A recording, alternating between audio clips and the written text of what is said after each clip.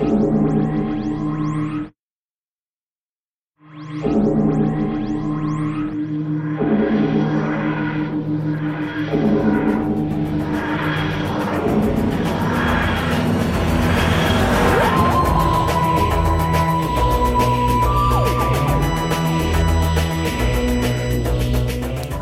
Who fans, and welcome to the Big Blue Box podcast. My name's Gary.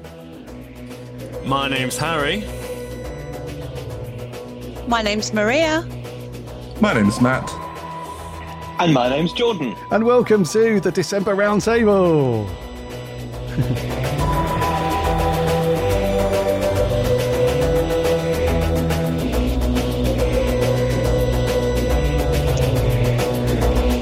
You guys nailed it. That was smooth.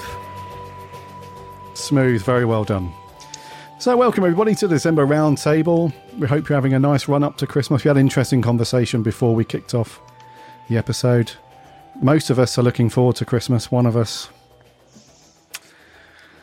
has got the Grinch costume on firmly, not taking it off until the 1st of January, it seems, or maybe even the 27th of December.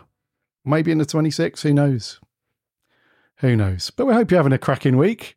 You've probably heard this already from the regular episode that went out the other day. We hope you're having a cracking week and that you've all managed to do something, Doctor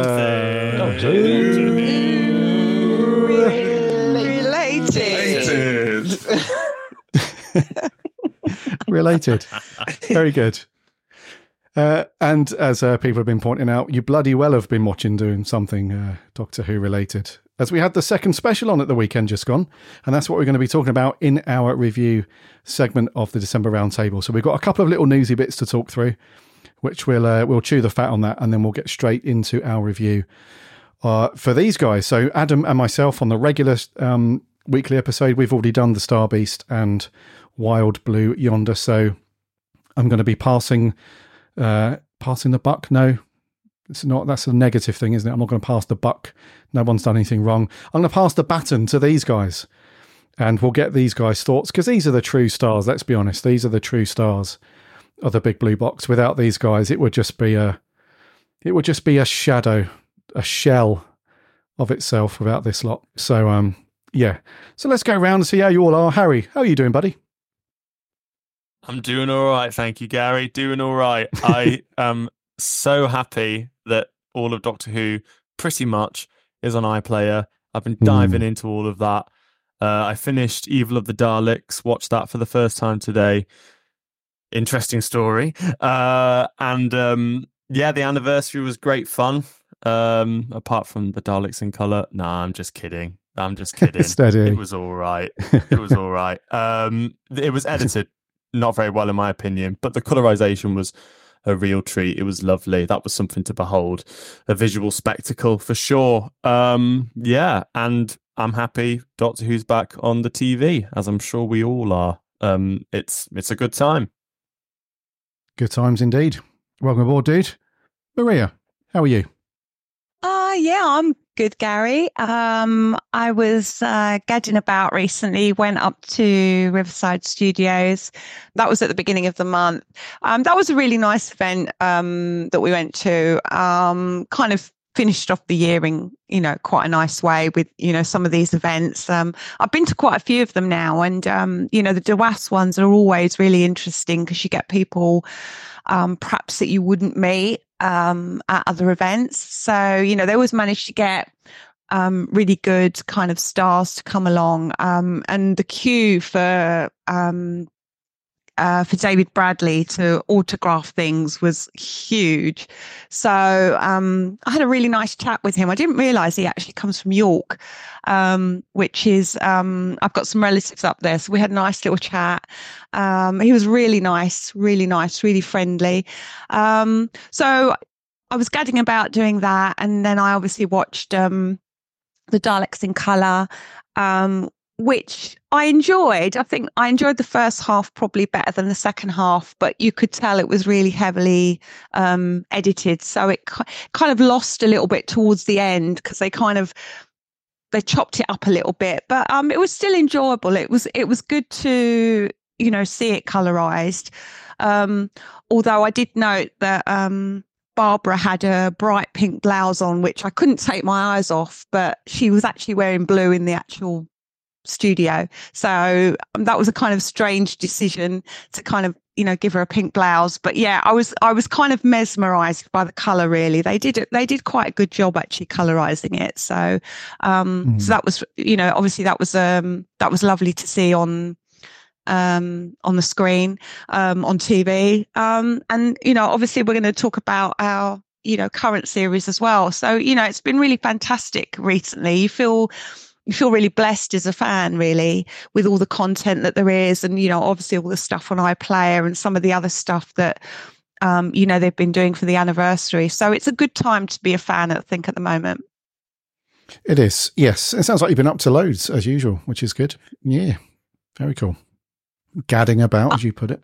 I was gadding about. Oh, and I went to the Quiz of Rassilon, which was the first time actually when I went to the Riverside Studios. It was the first time I'd done the quiz, and Adam was there, so we kind of teamed up as a team representing the Big Blue Box podcast. We didn't do too badly actually, because there was only two of us, and some of the other teams had a lot more players, so we came in the middle rankings. So I wasn't too unhappy with that.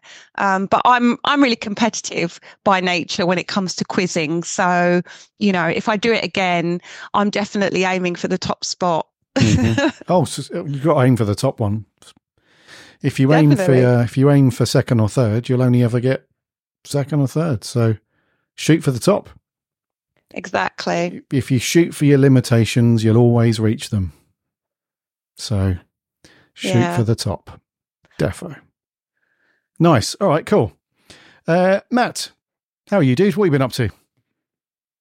I'm very well, thank you, Gary.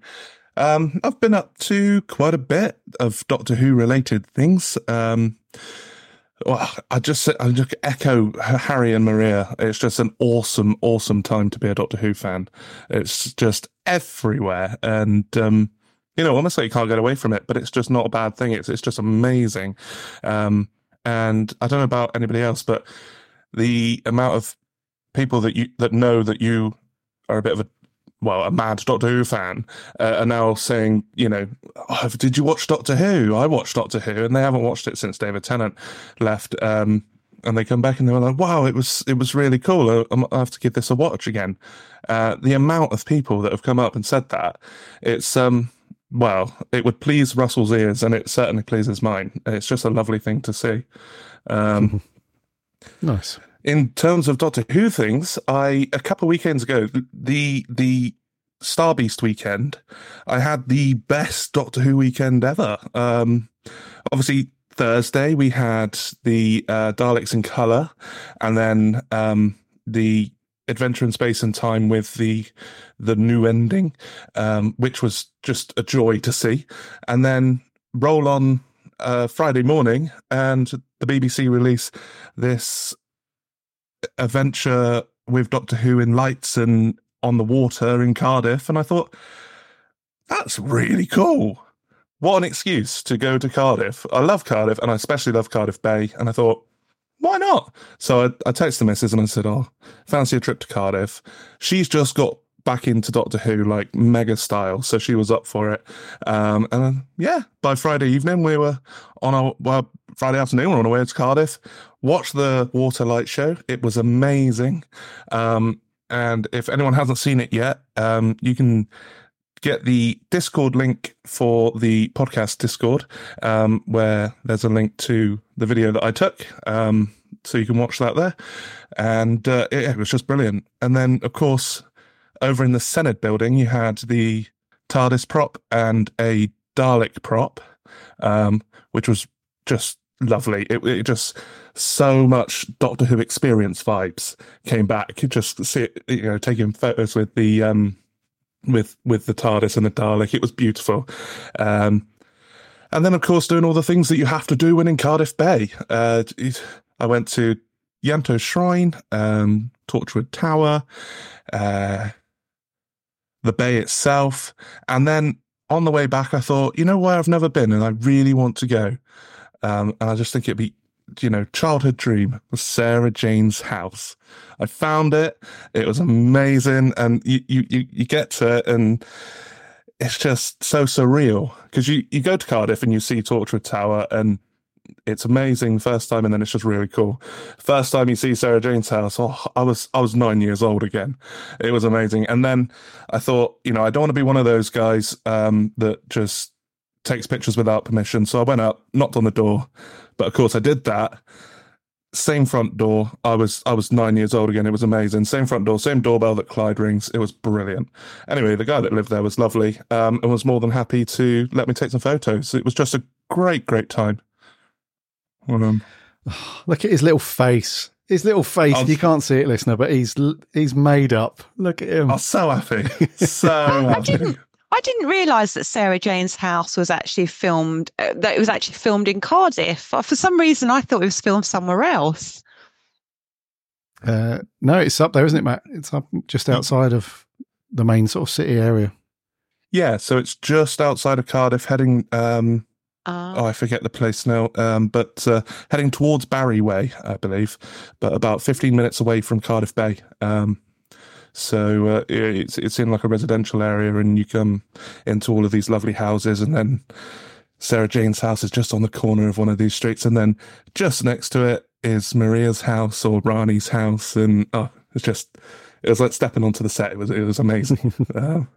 But yeah, I'm grinning like a Cheshire cat here because it was so wonderful to bring that joy of being 9 years old again and watching Doctor Who for the first time and just having all of these amazing experiences. And I haven't, I don't want to get into that, but I haven't felt that way in quite a while. And that experience was just so back. And then of course we had the Star Beast, and we'll get onto that later, but it just icing on the cake. Great weekend.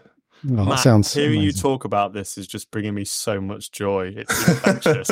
Yeah. I'm with Harry. Yeah, that's amazing, dude. And what a way to do it as well. Just spontaneously. Yeah, should we go to Cardiff? Yeah, why not? Just hop in the car and off you go. Oh, it's so cool, dude. Sounds awesome. You were properly hooed up, and you still are by the look of it, because your face is a picture. That's really cool, dude. Nice one. Loved it. Yeah. Very cool. And last but not least, Jordan. Hello. Hello. How have you been, dude? I've been very well, thank you. I'm enjoying Doctor Who. I love going into sort of shops and you see pictures of Doctor Who all over, like the magazines and things. I'm like, oh, Doctor Who's back. People are sort of finally, it's sort of it's out there again, and it's cool to see people talking about it and enjoying it. People who who sort of dipped away from the show that have come back, and it's fantastic to see it on the covers of things and things being Doctor Who everywhere. I was so annoyed I didn't get to go to the Riverside event. Really annoyed I didn't get to go to that.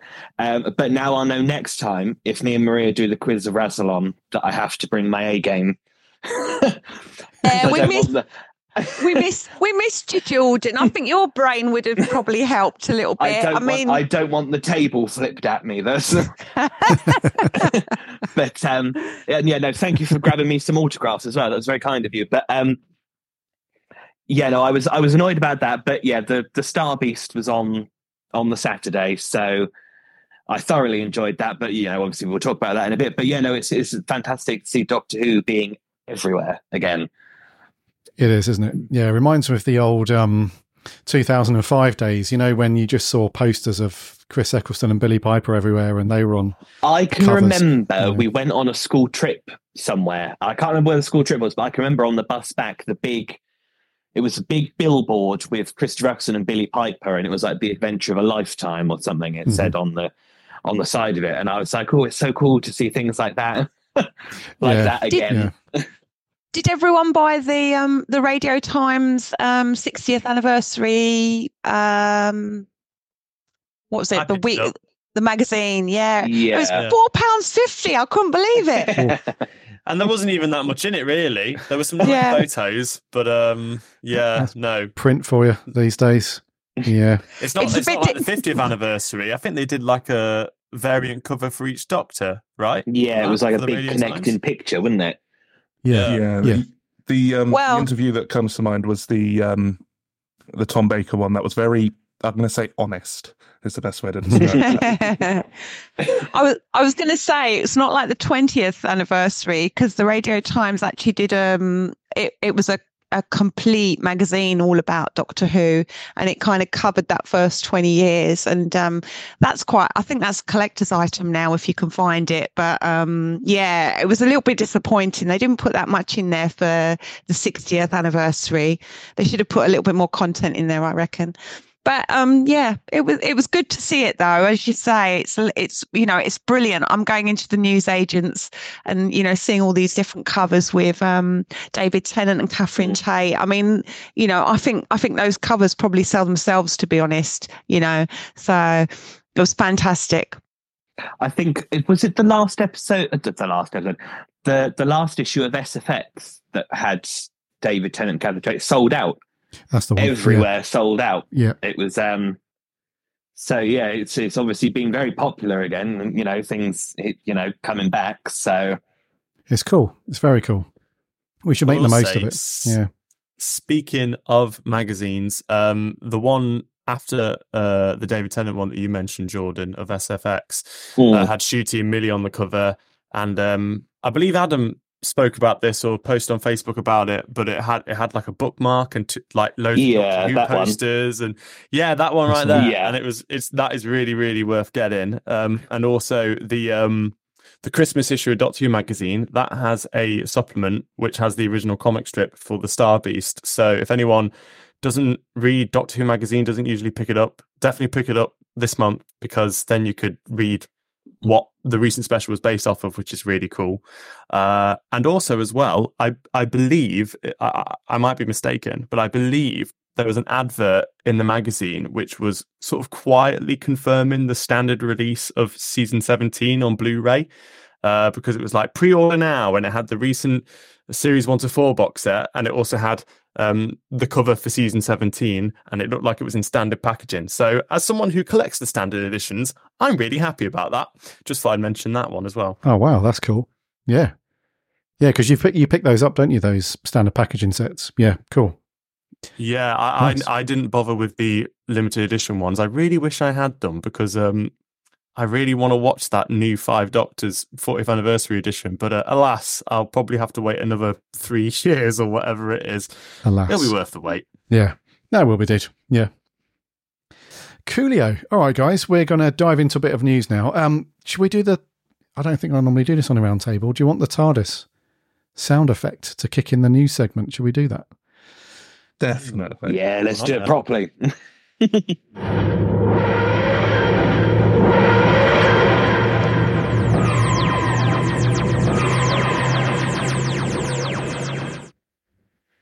There you go. Very nice.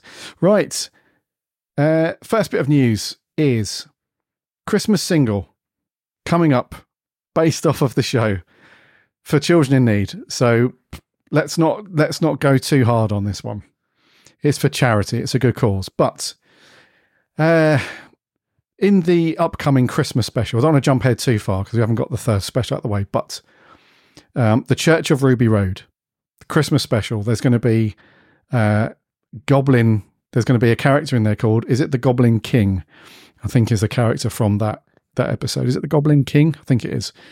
And one would assume that there are other goblins. Yeah, there is. There's loads of goblins. There's a whole family of them. There's loads knocking around. We're going to get a Christmas single called The Goblin Song, imaginatively titled The Goblin Song. And it's going to be released on, Harry did tell us earlier, when is it going to be released? The 11th? Yeah, Monday the 11th of December. And it will go out on BBC Sounds, and it will also be available on Apple Music, Spotify, Deezer, all of those kind of streaming services as well. And we've got a little bit of blurb on this from Murray Gold. He says, I don't like these goblins, and you won't either, but they have agreed to donate everything from their song to BBC Children in Need, so let's not give up on them. Claire Hoyle, who's a Director of Income and Management at the BBC Children in Need, said, we're delighted to continue our long-standing relationship with Doctor Who, and we are so grateful for their support for this Christmas single. And lastly, Russell T says, we're releasing this as an early Christmas present for everyone.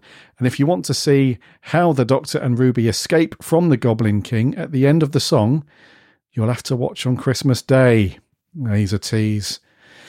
He's a tease. So, we all found this quite hilarious, really, when we had a quick recap before we recorded. But, like I said, on a serious note, this is all for charity still, which is very cool. And Doctor Who seems to be sort of back in the saddle, so to speak, in terms of its Children in Need contribution and so on. So you guys, what do you reckon to the Goblin song? And will you be listening via streaming? And will you go and buy the physical CD from the shops? Yay or nay? The silence speaks volumes. Yeah, okay, I'll go first. I mean, I didn't know that there was going to be a charity single. She did. I mean, fair play to them. If they want to try and get people to open their purses and buy it, fair enough. I mean, charity singles are a bit of a blessing and a curse, really. I mean, the blessing is obviously it's for charity, but the curse is they're normally not very good. So I'm not going to say that Murray Gold. I mean, that Murray Gold's music isn't going to kind of elevate it or make it something fantastic. He listens. I've bought charity singles before. I mean, I bought the dreadful one that they did to save Doctor Who, when it got cancelled in the 1980s. I can't remember what it was called now, but I did end up buying it, and you kind of regret it because it kind of sits in the back of the, back of the cupboard or on top of the wardrobe, wherever you put your stuff. It's not. It's not going to be my thing. I will probably give it a listen, but I have to be honest. I wouldn't go out and buy it. It's not really my thing.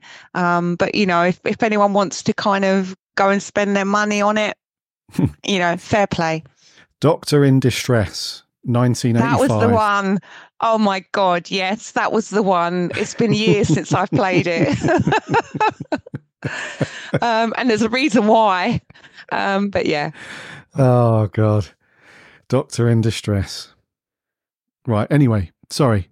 You guys, what do you think? The Goblin song. I can't wait for it. I think it's going to be I fantastic. can't wait for it. That's a lie, isn't it, Matt? Maybe a touch. That's a big lie. Well, I've seen the cover and it made me laugh like horrendously. But they're doing rap Murray poses, Gold. aren't they? The Goblins. They're doing like rap poses. Yeah. I'm here for it. Yeah, I mean, I'm looking at it now, and it's a cool cover, but it what it brings to mind to me, and I really, really want to be like proven wrong, and I'm sure I will, because it's Murray Gold, and they're putting this out there to everybody, so it's not, and it's going to feature in the festival. It's not going to be, hopefully, not too silly, but it brings to mind to me Alvin and the Chipmunks style voices, and they're all singing like this Snow White and the Seven Dwarfs kind of sing song. And I was in hysterics, I'll be honest. But yeah, no, I'm ready to be pleasantly surprised. Well, the song has been described as fiendishly catchy. So that's a good, pre-review. Honestly, if it's anything like It's a Small World, I'm a cry. Yeah. I mean, Jordan's looking pretty miffed, I'll be honest. I don't know what his thoughts are, but Jordan, I can't, yeah.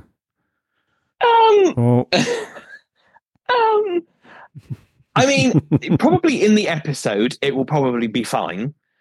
But I think it's sort of something that's kind of out of context. You think, well, I don't really know what's going on. Yeah, I definitely get sort of Alvin and the Chipmunks vibes. I'm assuming Russell's going for like, is it Gremlins when they come out and they sing New York, New York? Yeah, Gremlins 2. Yeah. Oh, that's it. Yeah. So I'm assuming that's the vibe that he's going for.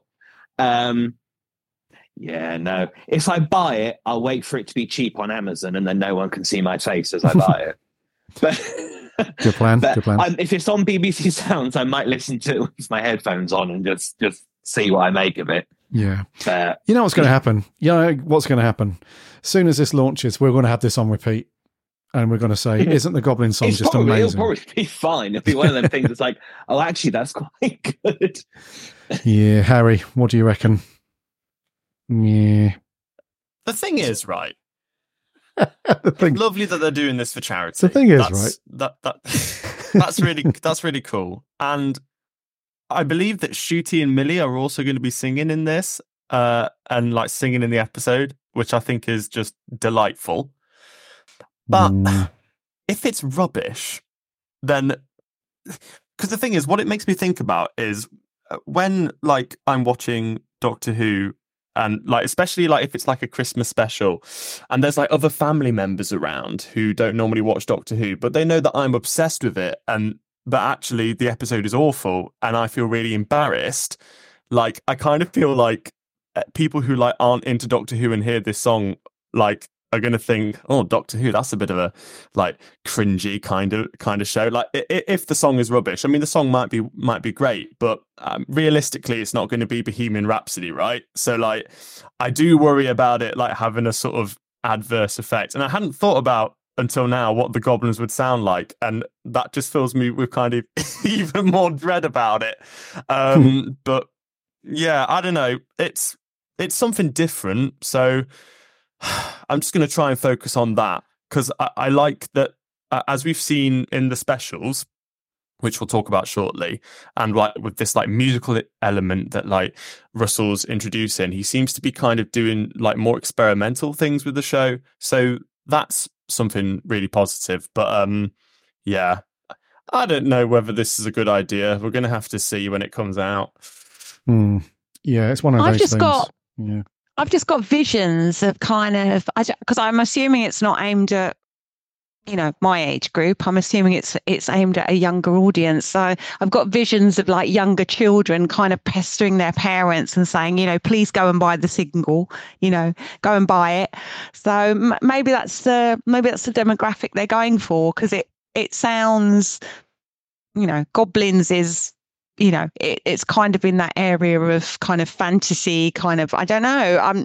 I don't know. Would you guys don't seem that keen to go out and buy it. So I'm guessing it's not aimed at your demographic. Yeah. I to mean, be honest, I don't really buy any music like anymore. Like I just stream everything, because like I'm under the mindset of, why would I go out and buy something physical when there's literally an app that I can like listen to any song sort of ever, If Adam was here now, he'd be livid.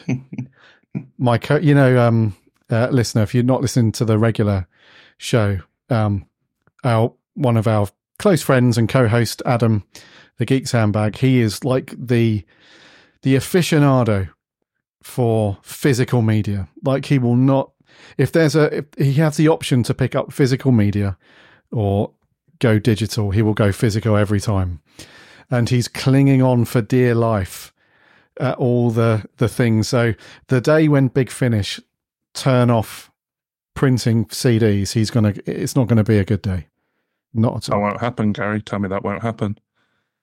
I mean, I'll be with Adam on that one. I mean, there is something quite disposable about kind of streaming stuff or downloading it, isn't it? I mean, if you've actually got something in your hand that belongs to you, it does feel like it belongs. It's yours, if that kind of makes sense. And that's how I felt about, getting the DVDs or getting the, now that I've started doing the Blu-rays, that product is mine forever, regardless of whether, fashion changes or new technology comes along, that thing is mine, and if there was a nuclear attack and all the kind of streaming services went down, I'd still have my physical media that I could sit and watch Doctor Who, That's the way I think about it anyway. If there was a nuclear war, I think your physical media would be the first thing to go rather than a server centre in the middle of nowhere. So I like your priorities. So after we've survived nuclear fallout, we'll have to buy them all again anyway. Fair dues. True. Yeah, there'll just be a million copies of the Goblin song littered around but no Blu-rays or DVDs of Doctor Who. There we are. That's exactly why we should download songs, not buy them. There you go. There we are. There you go. So So I do want to say I am like that with music, but with my Doctor Who, I'm very much like I want all of these episodes on Blu-ray. I don't care if they're all on iPlayer. I'm going to buy all them Blu-rays because do it. With Doctor Who, I'm just like that. Yep.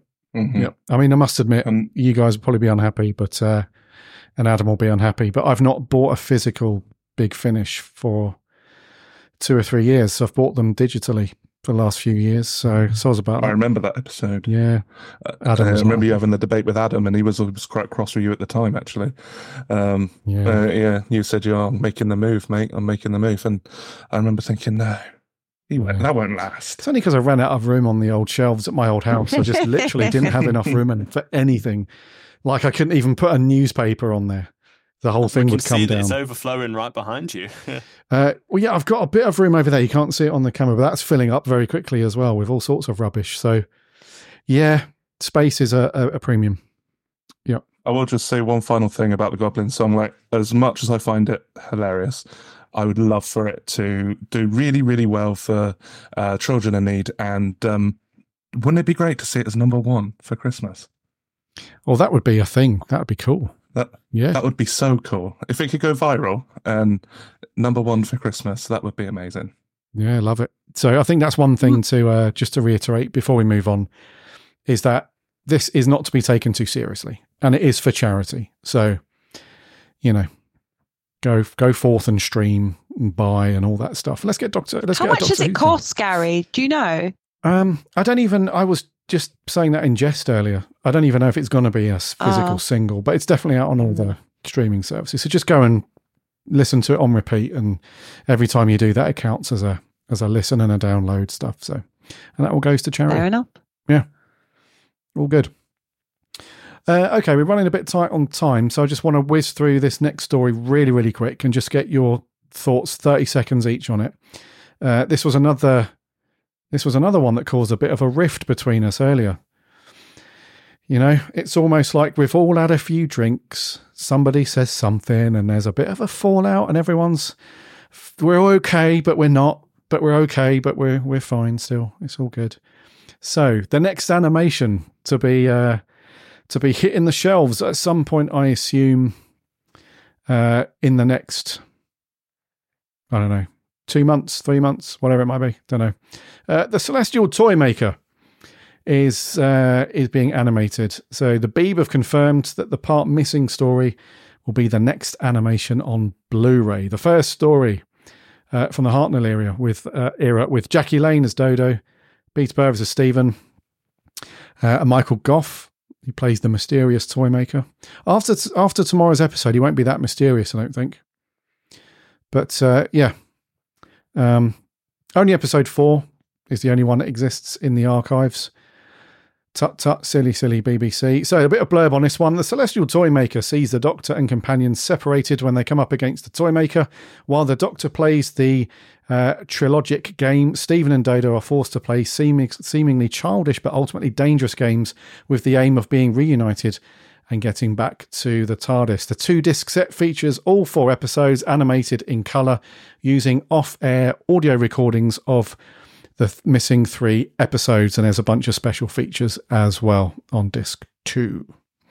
So we're getting it says they're going to animate it in colour. There's also a black and white version of the animation as well, plus some other bits and bobs. Maria, are you excited by this? Going to watch this, pick it up, or you're not bothered? 30 seconds. Well, I've listened to the audio for the Celestial Toymaker, and obviously I was going through it for the my William Hartnell rewatch, and I have to be honest, I found it really hard kind of listening to it on audio, because I think it's so much a visual story that actually animating it will probably make it a decent story. I mean, it is a real shame that you've only got the last episode, because I think if we could see the whole thing properly, it would lift it up. Because I mean, I will go and buy it. I buy all the animations regardless. So I will buy it, and obviously if it's on the big screen, I will try and go and see it on the big screen as well. Nice. Oh yeah, they might do a BFI thing for this, might they? They might, yeah. They might. Maria already knows. Maria's like, I wish I had Justin Johnson's ear and I could tell you when it's running, but I'm afraid I don't. She does. Matt, what do you reckon? You going to get this? Just so you know, listeners, I can see Maria waving the tickets on the camera right now. She's going, ha, ha, ha, ha, ha. Yeah. No, she has. Yeah, she does. No, I think this this animation, it struck a chord, hasn't it? I saw the trailer and I thought, first opinion, I thought, ooh, that's interesting. But I'm more interested in the story because, especially with the Giggle coming up, I think it's going to shed a lot more interest on the Celestial Toymaker. And I think more than anything, I just want to appreciate that story as it was meant to be.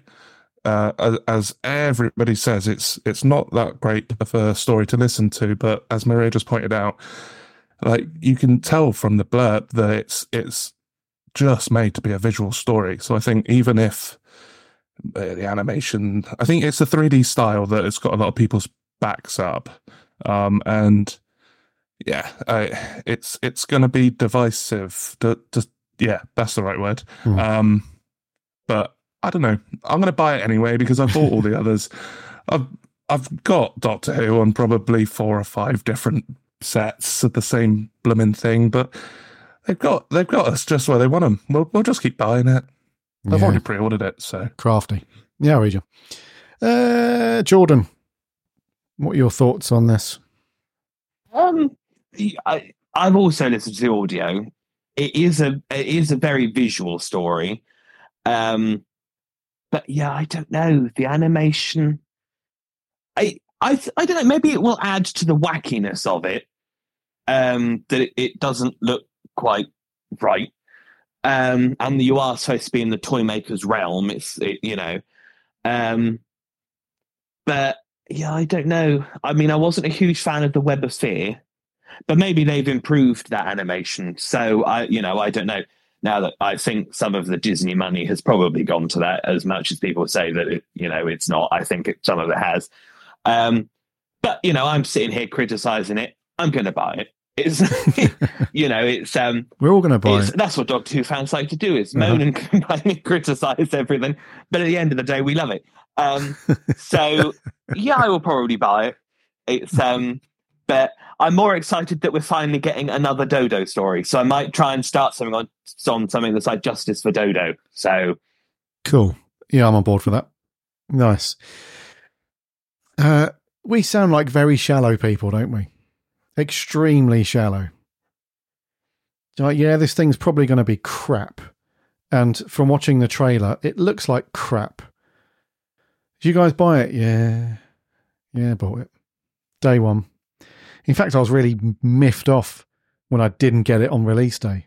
When Amazon delivered it a day early, I was so miffed. I took to social media to complain. And then somebody replies, but when I listened to the round table a few months ago, didn't you say it was crap anyway? But that's not the point. The point is we want it. Shallow. Harry. I mean, I actually won't be buying it personally. Oh. Because it looks terrible. Look no, at his I'm only face. joking. No, I don't buy the animations. Especially now that a bunch of them are on iPlayer, I'll probably just either wait for this one to those eyes are really scary, Gary. Getting told off. But no,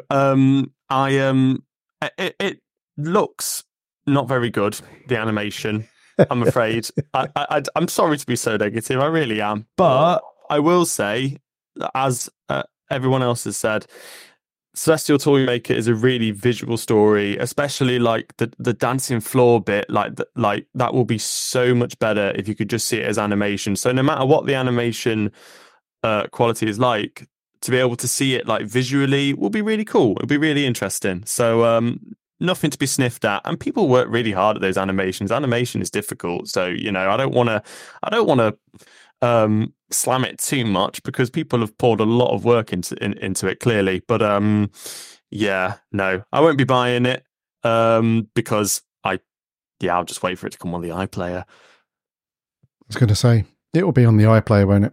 So probably eventually. Yeah, you guys just destroyed me because I said I didn't pick up any physical Big Finish. And it's like, oh, don't worry, we'll just watch this thing on iPlayer. We won't buy the physical thing. Oh, that's all right then. That's cool. You're both shunned, in my opinion. Oh. Well, just to say, when I've been to some of these BFI events, they do. Oh, here we go. We Sorry. couldn't go a full hour, could we? With when I was at the last BFI event that I got my tickets for a few months early, and I was mingling with the people that run the thing. I don't want to go into it too much, but when I was at the BFI, yeah. When I was at the BFI, one of the things that they mentioned in the interviews is that obviously, as long as people keep buying the physical product, they will continue making animations. So what I would say is we need to support that and kind of, obviously buy it where we can. And then they'll obviously make it because they'll make more.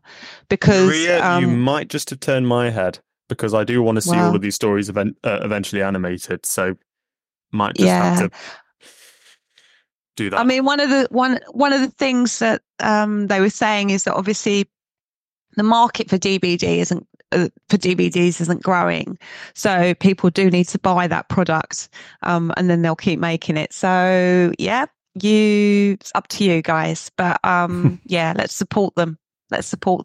Yeah, defo. I think that's one of the reasons why a lot of us pick them up anyway, is because we want to keep the Doctor Who machine moving forward. You know what I mean? So if these things don't sell, we don't get them. So we have to, even if we're not 100%, like with some things, it's like, oh my God.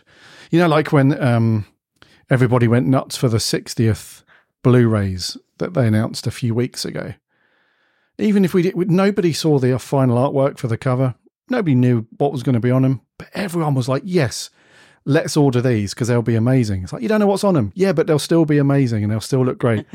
That's the kind of thing that's really cool, actually, in Doctor Who fandom, is like people will just be, let's keep the machine and the train moving forward. Because as soon as you put your foot on the brakes, everyone's like, well, sorry, not everyone, the people at the BBC and presumably Disney, they're like, well, no one's buying it. So what's the point in putting money in to make it?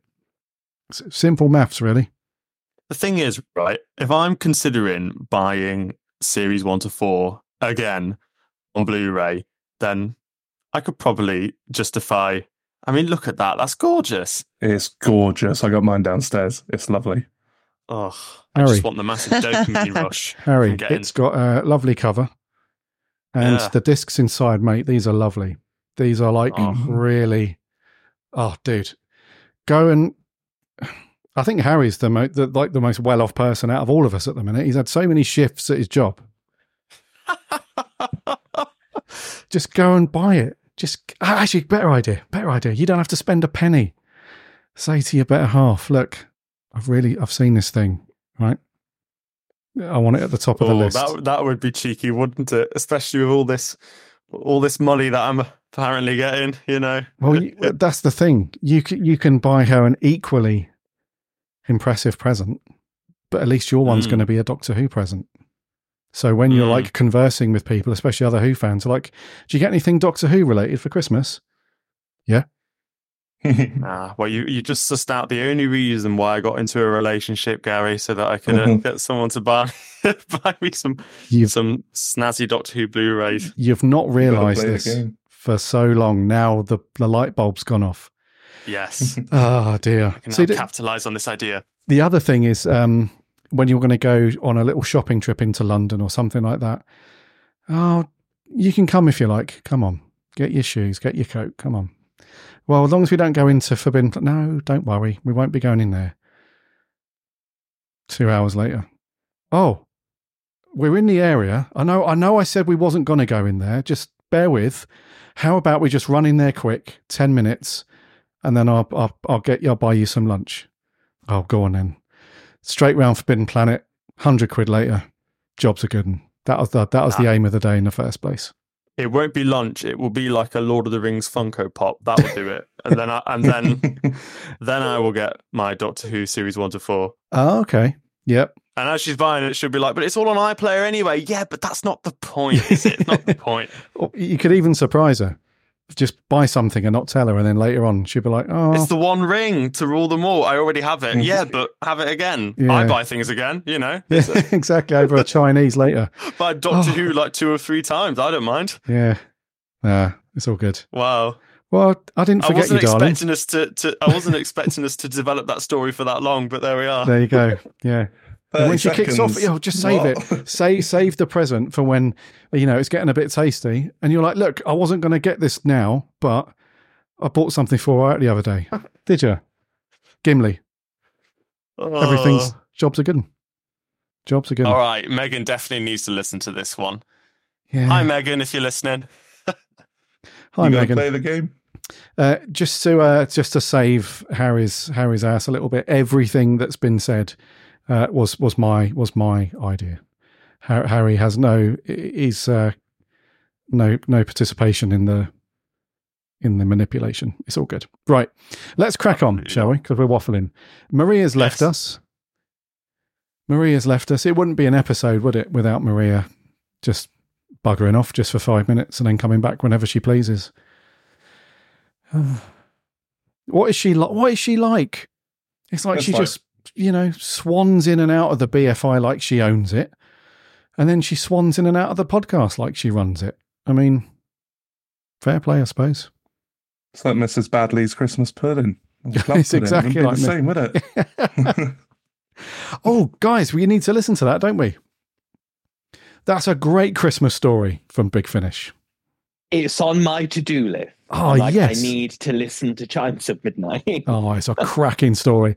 Harry, you've not listened to it, have you? I haven't, no. But I imagine... No, I haven't. I mean, to be honest with you, Matt, I've not listened to much Big Finish. It's kind of criminal, really. But Chimes of Midnight, I'd love to give it a listen because I keep hearing really great things about it. That and Spare Parts. You've not listened to Spare Parts? No. And I should do because I really love the Mondasian Cybermen. Like that voice is the scariest Cyberman voice. And just, yeah, I know. Shame on me. I'm so surprised you've made me do a David Tennant. What? What? My plan is, once I've done this massive Doctor Who marathon, which will probably finish in 5 years' time, I'll then go into the extended media, read all the books I've never read, listen to all the audios, and but that's no good. You need to listen to Chimes of Midnight now for Christmas. Yeah, I'll do it as a tonic after I've listened to the Goblin song. If it's rubbish, I'll be like, it's okay. I've got Chimes of Midnight. I'll listen to that. Good job. Because Christmas wouldn't be Christmas without Chimes of Midnight. No. That is correct, Jordan. Christmas. Yes. I understand your feelings towards that, Harry, but sod that. It's $2.99 on Big Finish. Go and get it. Listen to it. You'll thank us later. It's amazing. Sure. I'm sure I could probably convince Megan to buy me that rather than the series 1 to 4 box set. It's do both. It's Christmas. Why not? Oh, babe, you didn't have to get it for me, but thank you. That's a lovely present. Thank you. Right. Maria's back, so we better crack on. Let's get through this bit quick.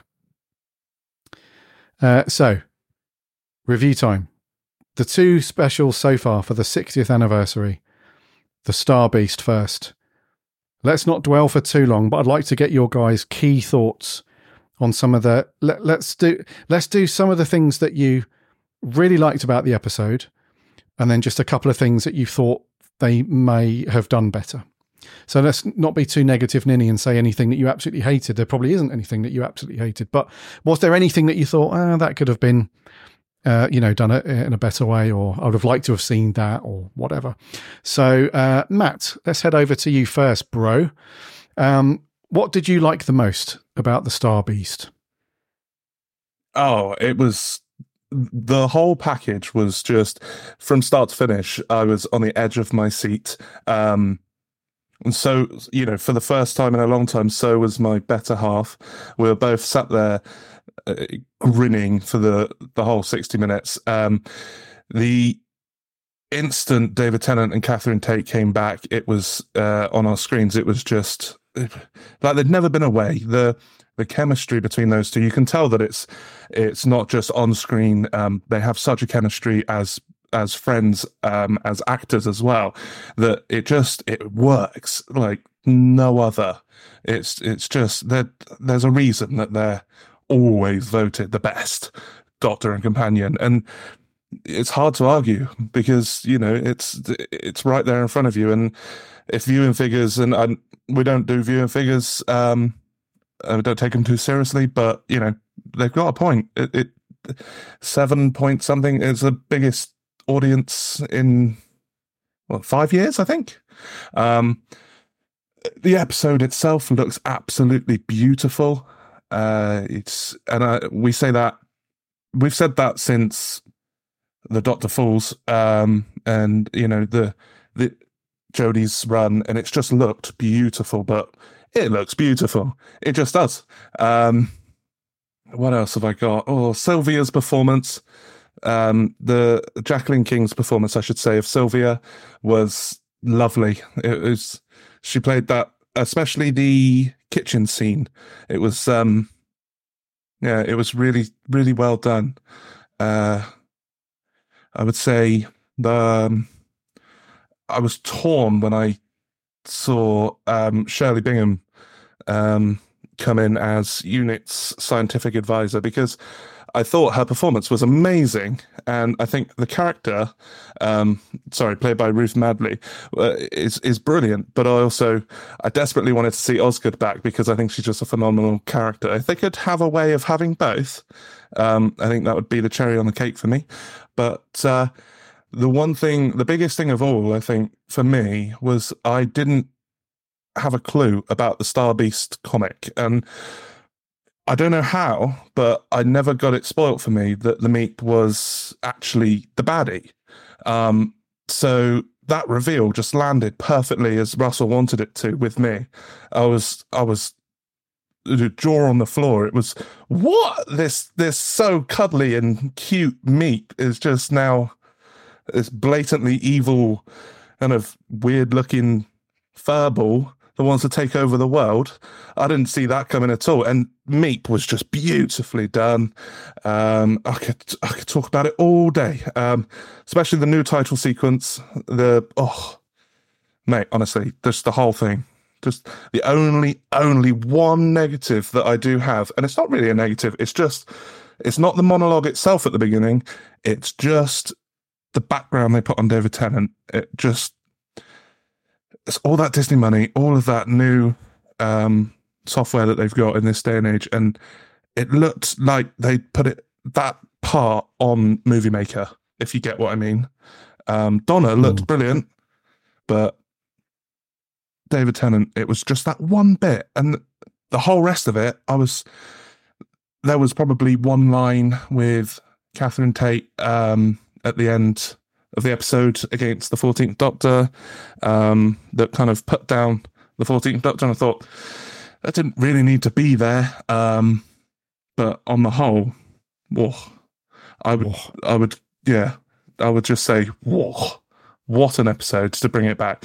The plot was probably a bit thin if you strip it back and take away the whole nostalgia thing. But that's what you need. The whole reason a lot of people are watching this one is, especially not for the die-hard fans, is, David Tennant, Catherine Tate are back, and that's so cool. You don't want a really complicated story, you just want something light and fun, and I think that delivered wholeheartedly. I think it was great. Cool. So overall, what would you give out of 10 for the Star Beast? I would give it a 9. A 9, cool. Yeah. A couple of little things that I said, drop it down a point, but apart from that, it was just spectacular. Nice. Okay, Jordan, what did you think, dude? I loved it. I thought it was so much fun. I thought it was fun in a way that Doctor Who hasn't been fun for a long time. And that's not, I'm not Chibnall bashing and I'm not sort of Jodie bashing, but it was fun in a way that it hasn't been for a while. The Meep, oh my God, I loved the Meep. It was, I mean, me and my sister were watching it, and there were bits where we were crying with laughter. When she's in the house and she's like hanging on to Donna's leg, and she's like, "Get off me, you space rat!" And Sylvia's losing her mind. None of this is real.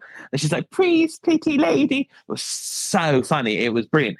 I've never read the comic, but I knew that the Meep was evil. But even then, it wasn't spoiled. It was still a brilliant moment. I mean, that was so funny. Oh, to hell with this. No stun setting for me. Just die. I was like, oh, that's brilliant. David Tennant and Catherine Tate were brilliant. I agree with Matt. I liked the Donna bit for the intro, but the David Tennant bit looked weird. I think because it looked like he was stood in a room, and then he wasn't floating in space. He was standing in space. And, you know, there were a couple of clunky bits here and there, and that, you know, but I just thought on the whole that it was a hell of a lot of fun. And I think at the end of the day, Doctor Who can be bad. It's when Doctor Who is boring, and I don't think that was boring. I thought I really enjoyed it. Okay, another good one. So out of 10? I would give it a solid 8 out of 10. An 8? Cool. Okay, Yeah. okay. Maria, the Star Beast. Hit us. Okay, so oh my gosh, there's so much to say about this episode. I mean, I was kind of thinking, you know, Russell T Davies, he's got sort of a really difficult job to kind of, he's bringing back two beloved characters. You know, how does he get the audience to kind of come back in? And I think the tone of this was just fantastic. You know, I loved the bit where at the beginning, you know, David Tennant just kind of wanders out of the TARDIS, and he's got that swagger, and he's kind of walking into the market, and then, you know, he obviously goes to help Donna, and then, you know, Russell T Davies doesn't hang around. You know, he kind of just sets the scene straight away, and, you know, off we go on this adventure. And, you know, they are pure gold together, David and Catherine. You know, they just bounce off each other so much.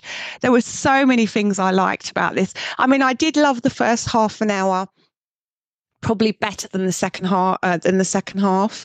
I think up to the point where the Meep turns evil, I absolutely love that first half. It was kind of, it just set a really beautiful kind of tone to the episode. You know, you had that humor in the kitchen that Matt was talking about. I mean, I love that scene. And, you know, Jacqueline King is, you know, she's superb as Sylvia. She's just kind of denying everything, and it's just so funny to watch. You know, and Catherine Tate is, you know, is so good as Donna as well in those scenes. There was so much I loved about it. I mean, there was things like, for instance,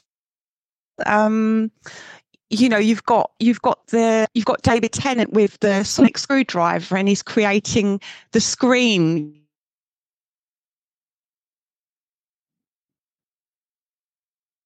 I think we might lose Maria just temporarily. She might pop back on.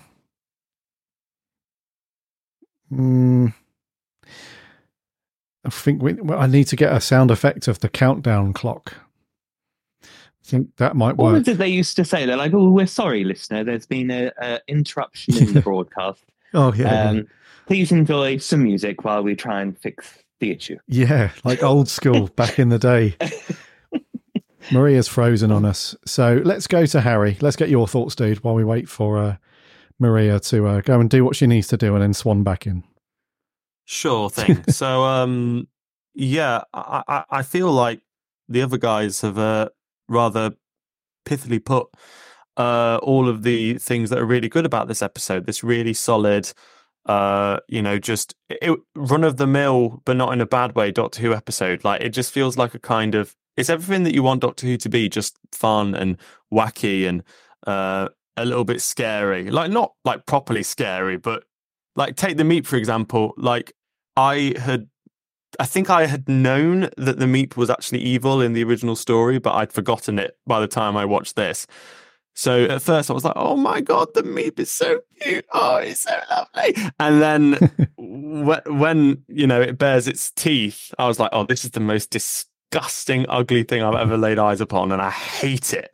And like, that kind of emotional reaction that was elicited out of me. I mean, like Jordan said, we don't want to bash Chibnall, we don't want to bash anything like that, but I just feel like I felt so much from this episode, which I never felt from any episodes like in the last sort of several years, not naming any specific names or anything like that. So I was invested, I was excited, it made me laugh, it made me emotional, like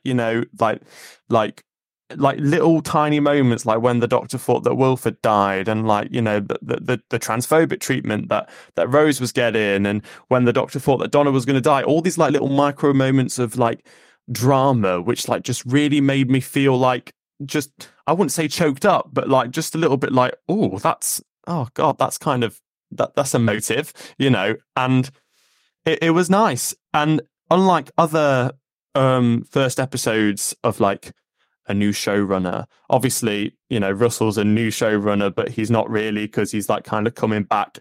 Whereas before, there's always kind of a sense of anxiety of like, oh, will it be any good? Like, like, will we like this new iteration of the show?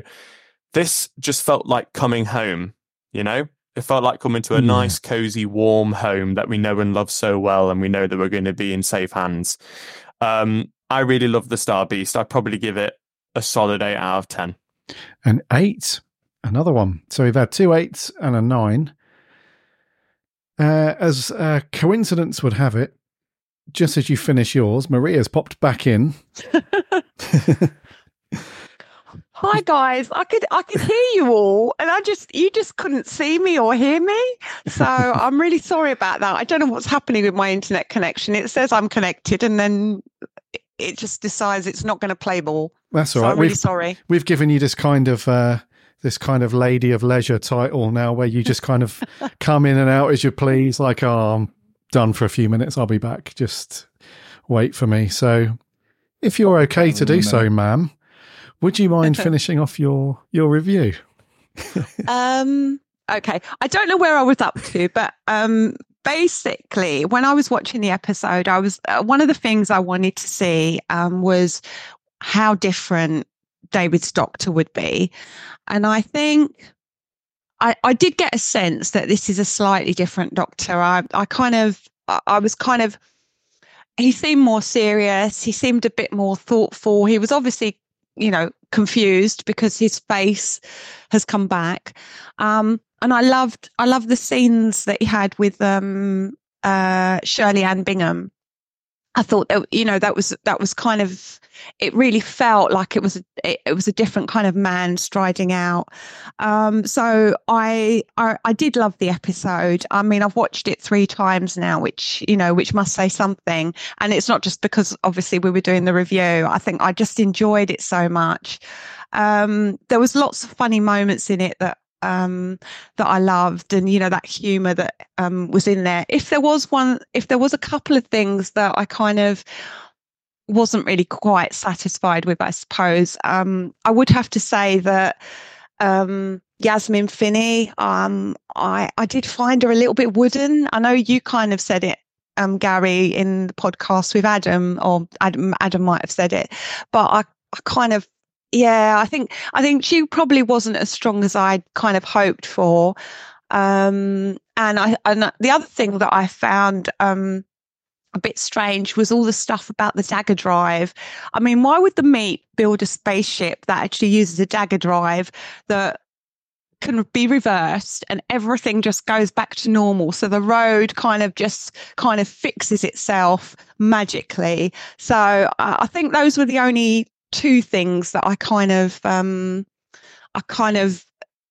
didn't quite like. But overall, I really enjoyed the episode. There was so much good stuff in it. I mean, I loved the two wraiths that were chasing after the Meep. They've got those English accents, which were quite funny. And there was one bit where they were actually flying around, which I thought looked quite good as well. So, there was lots of stuff I loved about it. I mean, it's just set the right tone. It felt very family friendly, I suppose, and very kind of warm and welcoming. So, which is what I was kind of hoping for. Although saying that, I didn't really have any preconceived ideas about the episode. But it actually left a really good feeling watching the episode with me. I see. Okay. That's pretty positive. You've seen it 3 times as well. That's pretty sweet. And what would you give it out of 10? Well, I think I'll stick with what I originally thought before I'd seen any of the other episodes, and I kind of went with an 8 because I thought it was a pretty good episode. I mean, there was a couple of niggles that I had, but yeah, I thought 8 was a strong score for it. I see. So all 8s then, apart from Matt with a 9. So some positive scores there. Nice one, guys. Let's go straight into Wild Blue Yonder then. Exactly the same thing. Just some of the things that you liked about it. Maybe a couple of things that you... I imagine this is the one that's probably going to throw up a few more things on the other side. So, who wants to go first? Who's going to go first? I'll go first. Harry. Nice one, dude. Okay. Same thing. What do you reckon? So, besides the fact that, as yourself and Adam, Gary, spoke about in the episode that you just put out, it doesn't feel like a 60th anniversary special, and I feel like there was a certain element of expecting more nostalgia-related things, and then like the episode not delivering on that. Aside from all of that stuff, like this episode's legacy, I think, is going to be that it's a really genuinely unnerving sort of bottle episode where it really tested David Tennant and Catherine Tate as actors, and it showed like what the production team could do. I mean, yes, some of the CGI looks a bit Star Wars prequel-esque, and some people would absolutely hate that. Prequel-esque. I personally, feel like especially that bit in the corridor, and the car with the Doctor and Donna went by, and you could tell that the Doctor and Donna were like fully CGI in that car. That was so Star Wars prequel-esque, but I mean, Disney money, of course, But I feel like it was so ingenious. They were trying like so hard to put on a good show with it, and and aside from the CGI, the practical effects looked amazing. Like the Doctor's arms, like holy hell, like they were like real effects that they built, like mechanical arms that David Tennant can put his real arms into and move and operate the fingers. Like, it sounds really weird talking about it, but they built that for like a 2-second scene, and like that's so cool. And I just honestly, like, as a standalone episode, like beside like the kind of it didn't really meet the expectations that I had going into it, like it just felt really refreshing to be like genuinely quite unsettled by an episode of Doctor Who, like now as a 23-year-old. Like I've not felt like that genuinely from Doctor Who for so long, because there's Jordan Peele's movie Us. I find that a very unnerving movie, a very scary movie, like with some really striking imagery. And that's what I felt this episode had. It was that idea of like your doppelganger relentlessly pursuing you, and like the scary imagery of like Donna's like long arm and her vacant stare, and and the Doctor's arm. I thought it was great. I thought it was it was just refreshing to be genuinely scared. If I was watching this on a sofa, which I wasn't, I'd hide behind it. Yeah, well, that's a pretty good yardstick.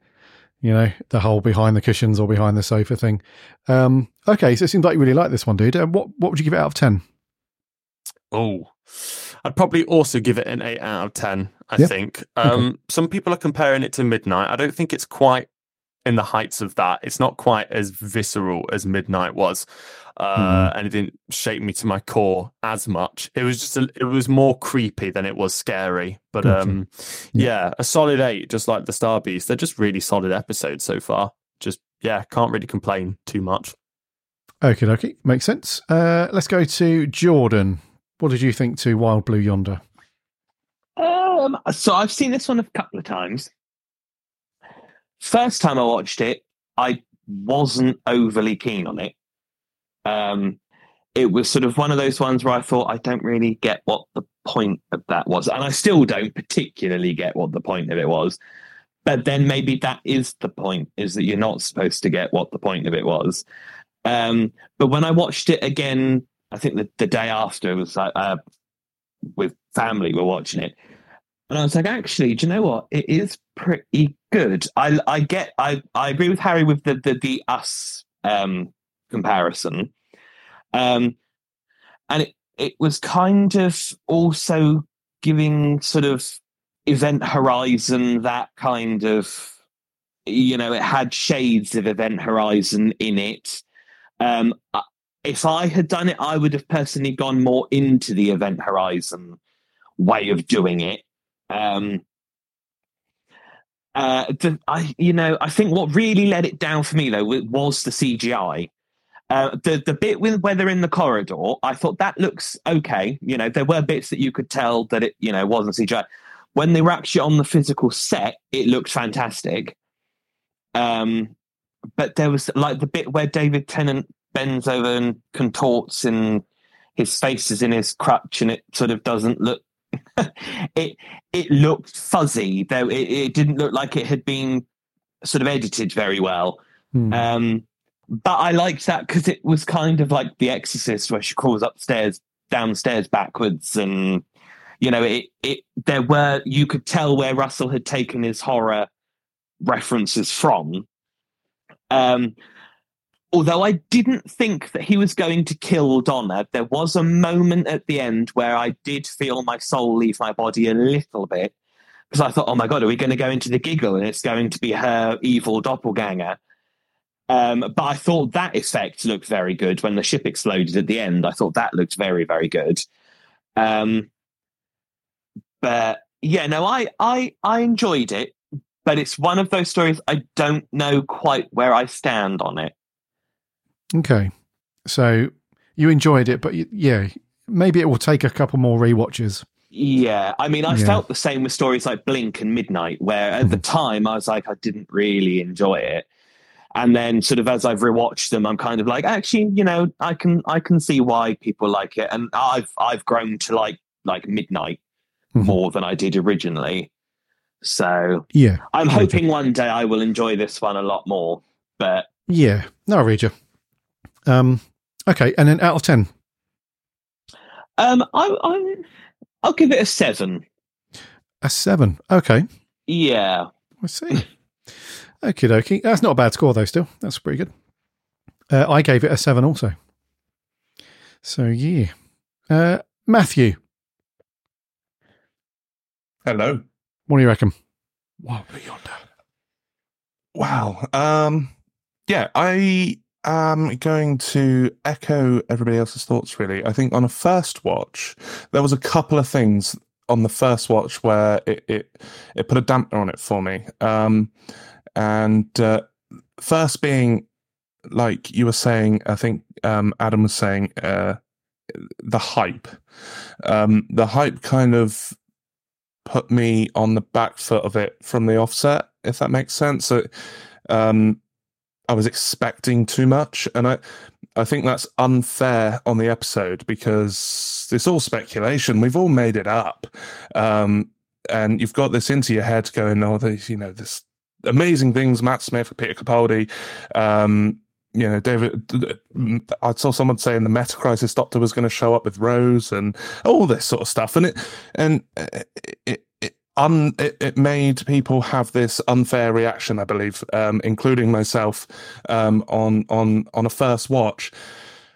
Second thing was I don't know how people watch this, but I watched it on BBC One HD, and I thought I was going mad until somebody, one of our members of the Discord server, said yesterday that they had the same issue, that I couldn't barely hear anything. I thought I was going mad over the music. I had the volume at, I think it was near 50. Normally we have it at about 18, and it was at near 50, and I could barely hear what they were saying, what the actors were saying. The music was fine, even a bit loud, but it was like they were all talking like this, and I couldn't really understand what they were saying.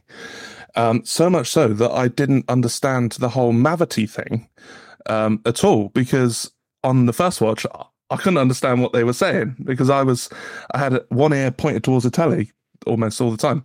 So on a second watch, enough with the bad thoughts. On the second watch, it was amazing.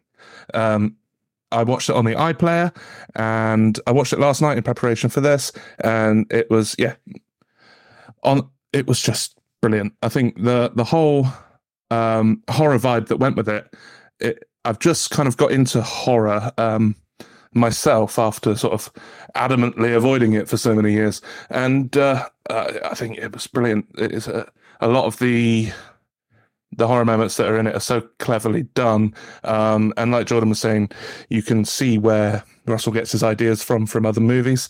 I especially loved the Exorcist kind of esque David Tennant, and I didn't really think the CGI was bad at all, but maybe I'm in the minority. But I said to my better half, as soon as they walked out into the long corridor, I thought, oh, look at that. That looks ace. But I don't know if I'm in the minority there, but I just thought you could tell the money's gone into this. No, I don't know. But yeah, I thoroughly enjoyed it. And I think the absolute pinnacle for me was Sir Bernard Cribbins, Wilfred Mott. As he's a diamond. He's just been so special to me, and as he is to a lot of people. To see him back, I won't tell a lie, I was a blubbering mess. At the end of the episode, I was just tears streaming down my face. It was beautiful. To have that as his final performance is bittersweet. Obviously his health was not good enough to do I think Russell was saying he had more planned for him, but it just wasn't quite well enough to perform those. But yeah, that was just beautiful. Yeah, it was, dude.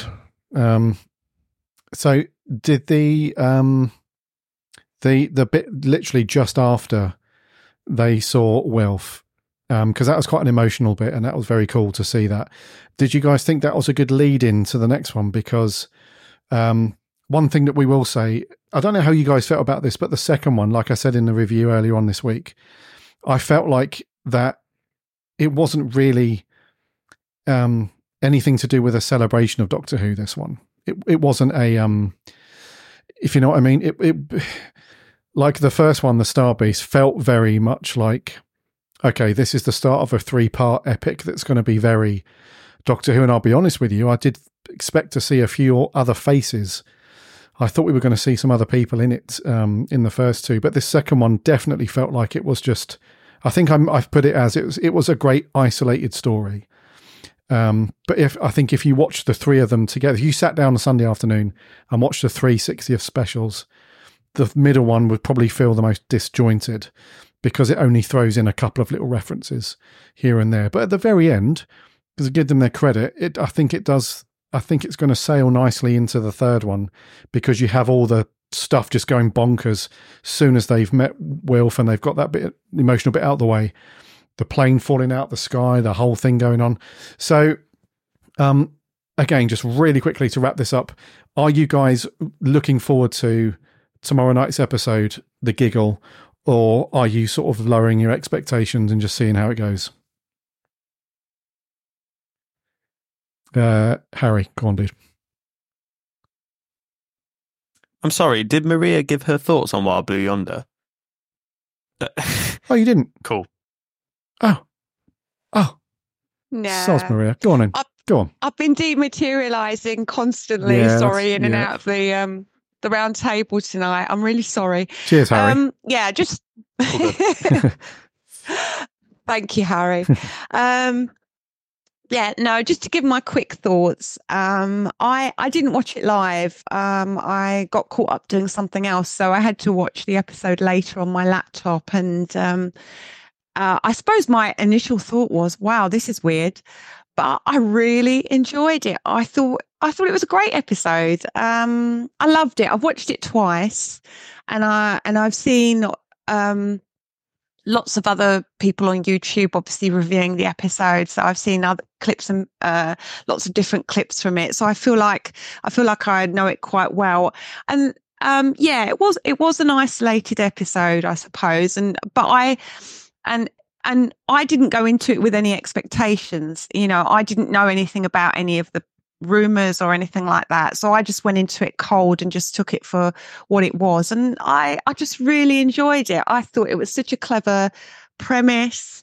I always find those stories where people are isolated out in space quite unnerving, and I love some of the effects. I mean, when you had the effect of the arms, and then you had the jaw, and then you had the giant not things, that was all quite fun. I really enjoyed it, and I loved some of the emotional beats in it as well. There's both Donna and the Doctor are reflecting about what happens if they don't get out of this adventure. They're stuck out in the middle of, well, not in the middle, on the edge of the universe, and I loved all of that, and oh God, there was a really funny bit at the end, when the Doctor gets rid of the knot thing that's Donna, and he opens up the TARDIS and she just slides out. That was just one of the funniest things that I've seen.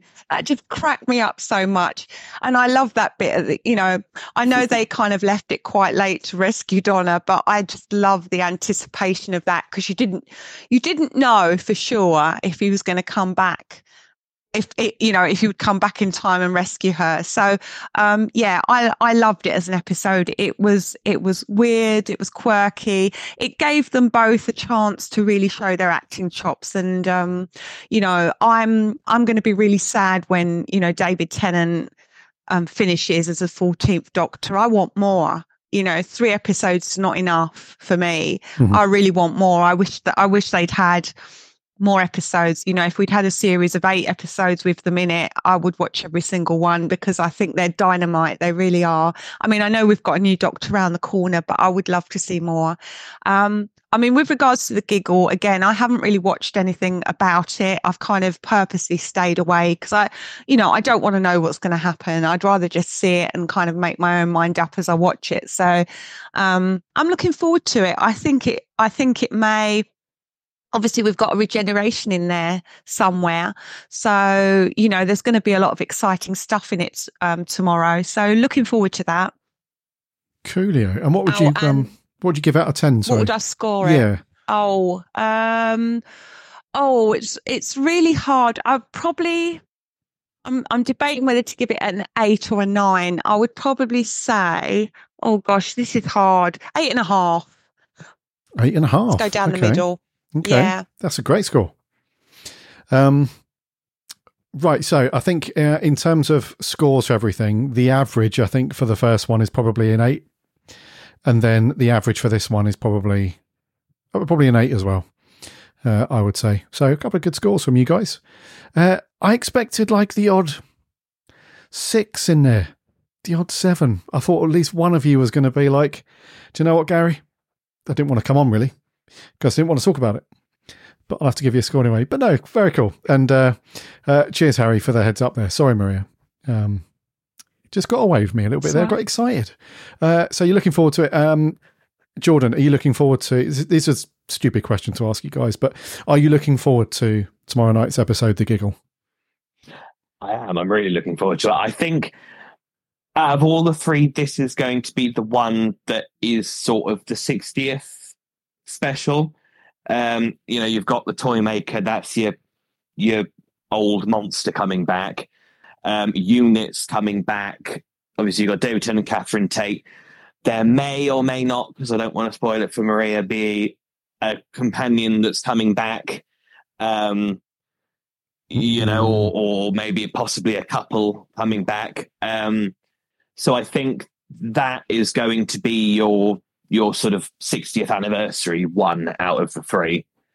True. But I am looking forward to it. Cool. And you can blame Disney Plus for the trailer that spoiled the fact that a certain companion is coming. Oh, yeah. But, yeah. Bloody Disney.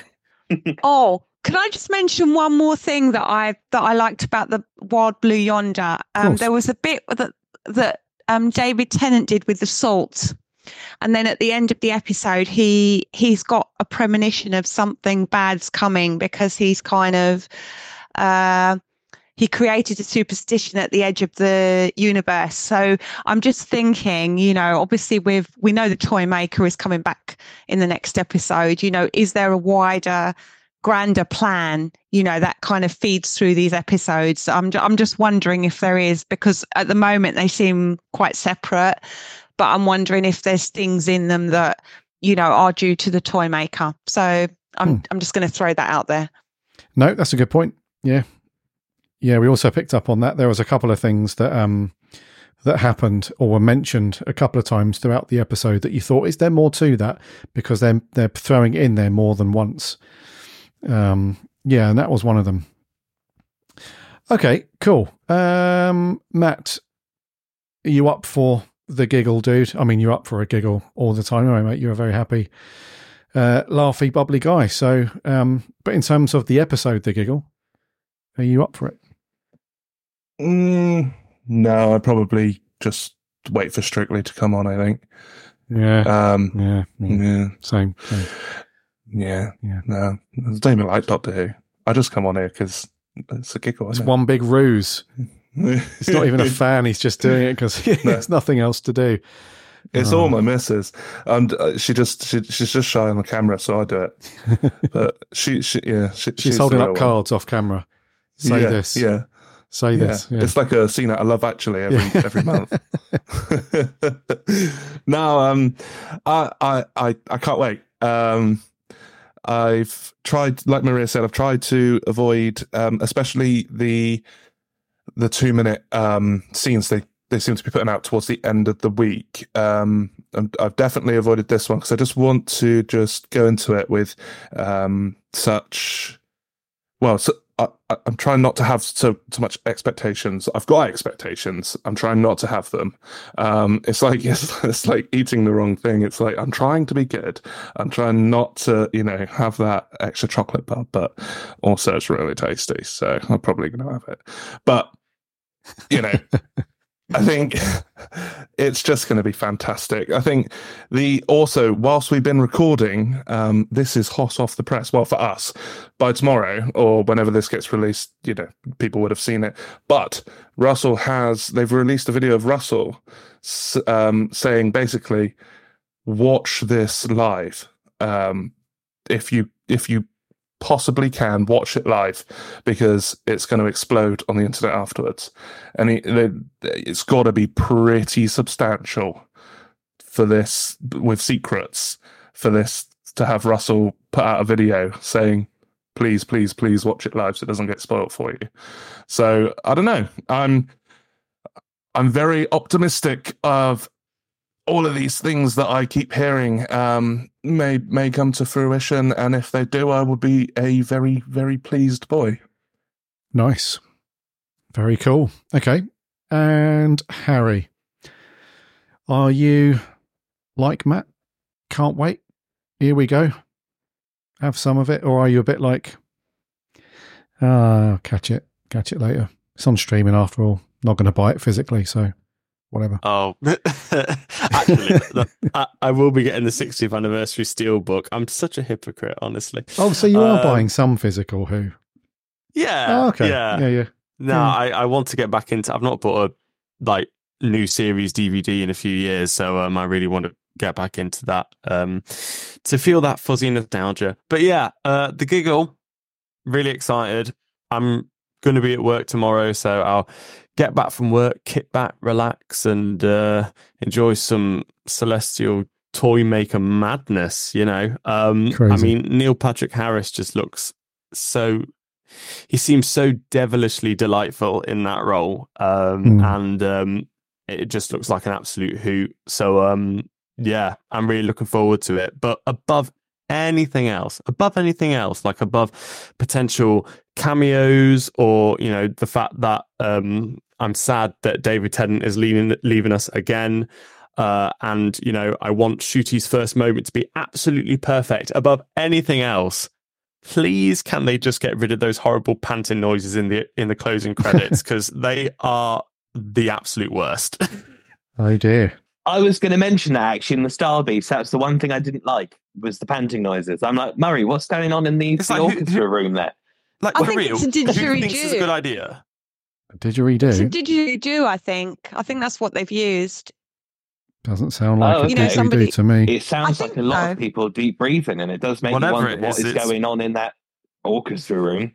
Sounds like what is in that water that he's been giving? Do you know what, guys? I was going to reference somebody very, very inappropriate then.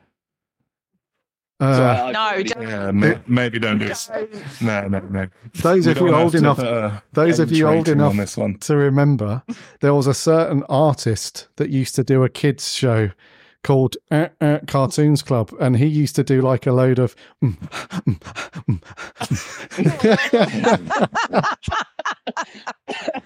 that was the intro music, or I don't know, but that's the first thing that came into my head when I heard the outro bit. I was like, that sounds extremely inappropriate. But yeah, I mean, I'm with you guys. It's a bit weird. Yeah, just get rid. It's horrible. Yeah. I haven't noticed that. I didn't notice it the second time, but the Star Beast is definitely there. Yeah. All right. As soon as the credits roll, mate, and the theme kicks in at the end, it's like, what the hell is that? And you can tell immediately what it is. Closing credits as well. Like, it's not in the opening credits, but in the closing credits, they just, it would be a really good idea if we just had a bunch of in this, like, it's just, who in their right mind? Well, they're probably continuing the tradition of innovation with the sound department from the old days of, the BBC sounds department with Delia Derbyshire and all that. And what was that group of people called? The Radiophonic Workshop. Yeah, Murray's like, let's put some experimental sounds in there and do something different. So, got to applaud him for that, I suppose. Rubbing a key across a piano, that's probably as weird as you can get. But having like flipping panting, it's just it makes my skin crawl. Honestly, we're going to do this now. When you do the outro music, Gary, they're going to be. Oh God, no! We hope you all managed to do something Doctor Who related.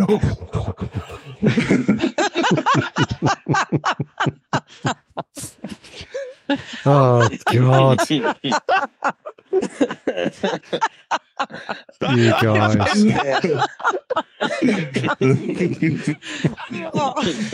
They're cracking up. Oh my God. Oh God. Right. I'm very sorry for inciting the hysterics. It's got to that point in the evening. We're just gone. We've lost it. I do think it's a didgeridoo, though. I do think it's a didgeridoo. They've obviously used some kind of instrument there. I don't think they would have anybody kind of, Dude, I don't think they have. I don't think it is a didgeridoo. Because that's like, that's the Australian thing that's like very, very deep. I can't even do an impression of it. It's like, I don't know. Do you know what I mean, guys? It's like a real deep, Matt's like, Gary, don't do it. I wouldn't even dream of trying to replicate. I can't even do the impression without sounding like the person that you were talking about on that kid's throat. It's kind of throaty, isn't it? Yeah, very deep. This is more like like a certain previous 80s, 90s artist program child entertainer person. Anyway, have you guys got anything else you want to mention before we wrap up? And I don't want to hear any breathing, any serious things that you want to mention. No, you good? I would say the music on, apart from that piece aside, the music, absolutely lovely to have Murray Gold back. It's, I think something that Harry said earlier that sums it up perfectly. It's like coming home. It struck a chord with me because that's a perfect way to say it. And I think it is, and it's also the start of something new because you can tell the subtle differences between Series 4 and now. I think that's perfect. Indeedy. Yeah, you raise a good point. It was cool having... I felt Murray Gold's music more in the Star Beast. I felt that was more classic Murray Gold Doctor Who rather than Wild Blue Yonder. I thought that one was a little bit more, and rightly so, a little bit more creepy, atmospheric. Suited the story a little bit more. Can I mention something? Of course. The opening titles. I was watching them when I was watching the episodes again, and I've noticed there is a little bit, I don't know if you've noticed it, there's a little bit of shudder in one of the shots. The TARDIS is kind of bouncing off and going through the cosmos and the clouds or whatever it's doing. It's kind of bouncing around. But there's one little bit where the camera or whatever they're filming seems to shudder. And I just noticed it. And I don't know if it was my TV or my laptop, but I'm going to have another look again. I just want to say, I love the opening titles, but I kind of noticed that when I was watching it. I mean, I don't know if anyone else has got any thoughts about the opening titles, but I can't say I've noticed that, but you guys might. So when it bursts through. I'll have to have another look again. But yeah, it was a really weird thing because normally it's kind of very smooth as it's moving, as they're doing all the kind of moving of the TARDIS, and it just looked really weird because it kind of seemed to shudder. But anyway, that might have just been my TV, so I'm not saying anything. Possibly, yeah. It might well be there. I didn't notice it though. Who knows? But it looks very pretty. Looks very colourful, very pretty. Very good. It does. Yep. All right then, guys. We've spoken for a long time this evening on the old round table. So I think at that point, you guys haven't even had any alcoholic drinks. I think Jordan has. Have you had a gin, Jordan? Yeah, I did have a fishbowl with gin in it. That's probably why the conversation went downhill. I have alcohol. Oh God, I was just about to say. Actually, it's only Harry that's. Yeah, I've got a Guinness. Squash. I've got a Guinness. I'm on the squash. Yeah, I'll flip it out. I've missed out tonight.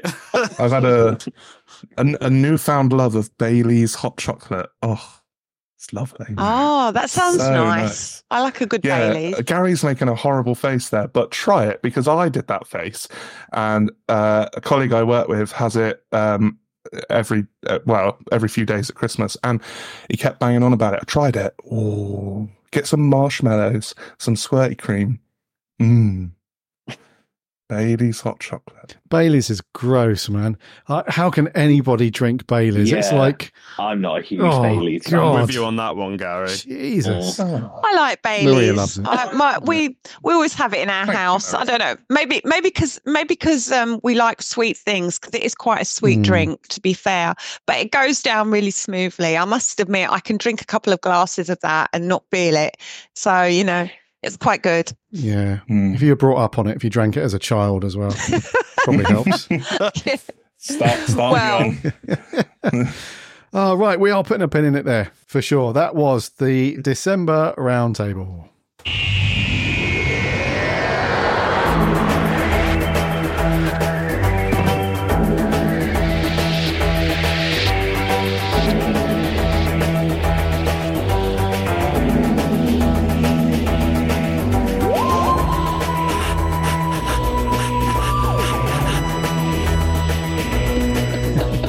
You had to do it. I knew there was one of you, and it's the person that hasn't had a drink who's doing it. Unbelievable. Thank you very much for coming back and listening to another roundtable with this lot. It was very cool to have you here. Harry, thank you very much, dude. Thank you very much, Gary. I always love these ones that we do at the very end of the year. They've always got a nice merry feel to them. So it's been wonderful. Thank you so much. Merry Christmas, everyone. Indeedy, yes. Matt, it's been cool, dude. Oh, as always, Gary. As always, it's such a pleasure every single time to have such nice Doctor Who conversations with such awesome people. And yeah, as Harry says, Merry Christmas, everybody. And I hope you enjoy the giggle as I will. Thank you very much. Maria, thank you as always. Oh, thank you, Gary. I was so excited. I really wanted to talk about these 2 episodes. So thank you so much. And bar humbug, everyone. And Jordan, thank you very much, dude. Thank you, Gary. I've enjoyed myself. Yeah, and it's nice chatting to everybody. And Merry Christmas, and a Merry Christmas to all of you at home. Very cool. So, thank you very much. And if you like these roundtable episodes, make sure you are following or subscribing on your fave podcast app of choice. Do a search for the Big Blue Box. You'll find us on there. Or head over to the website, bigblueboxpodcast.co.uk. You can listen there. Plus, you can check out all the articles and reviews from this lot as well. So get stuck into that. Until the new year. We're going to do this. Ready? Take care of yourselves and...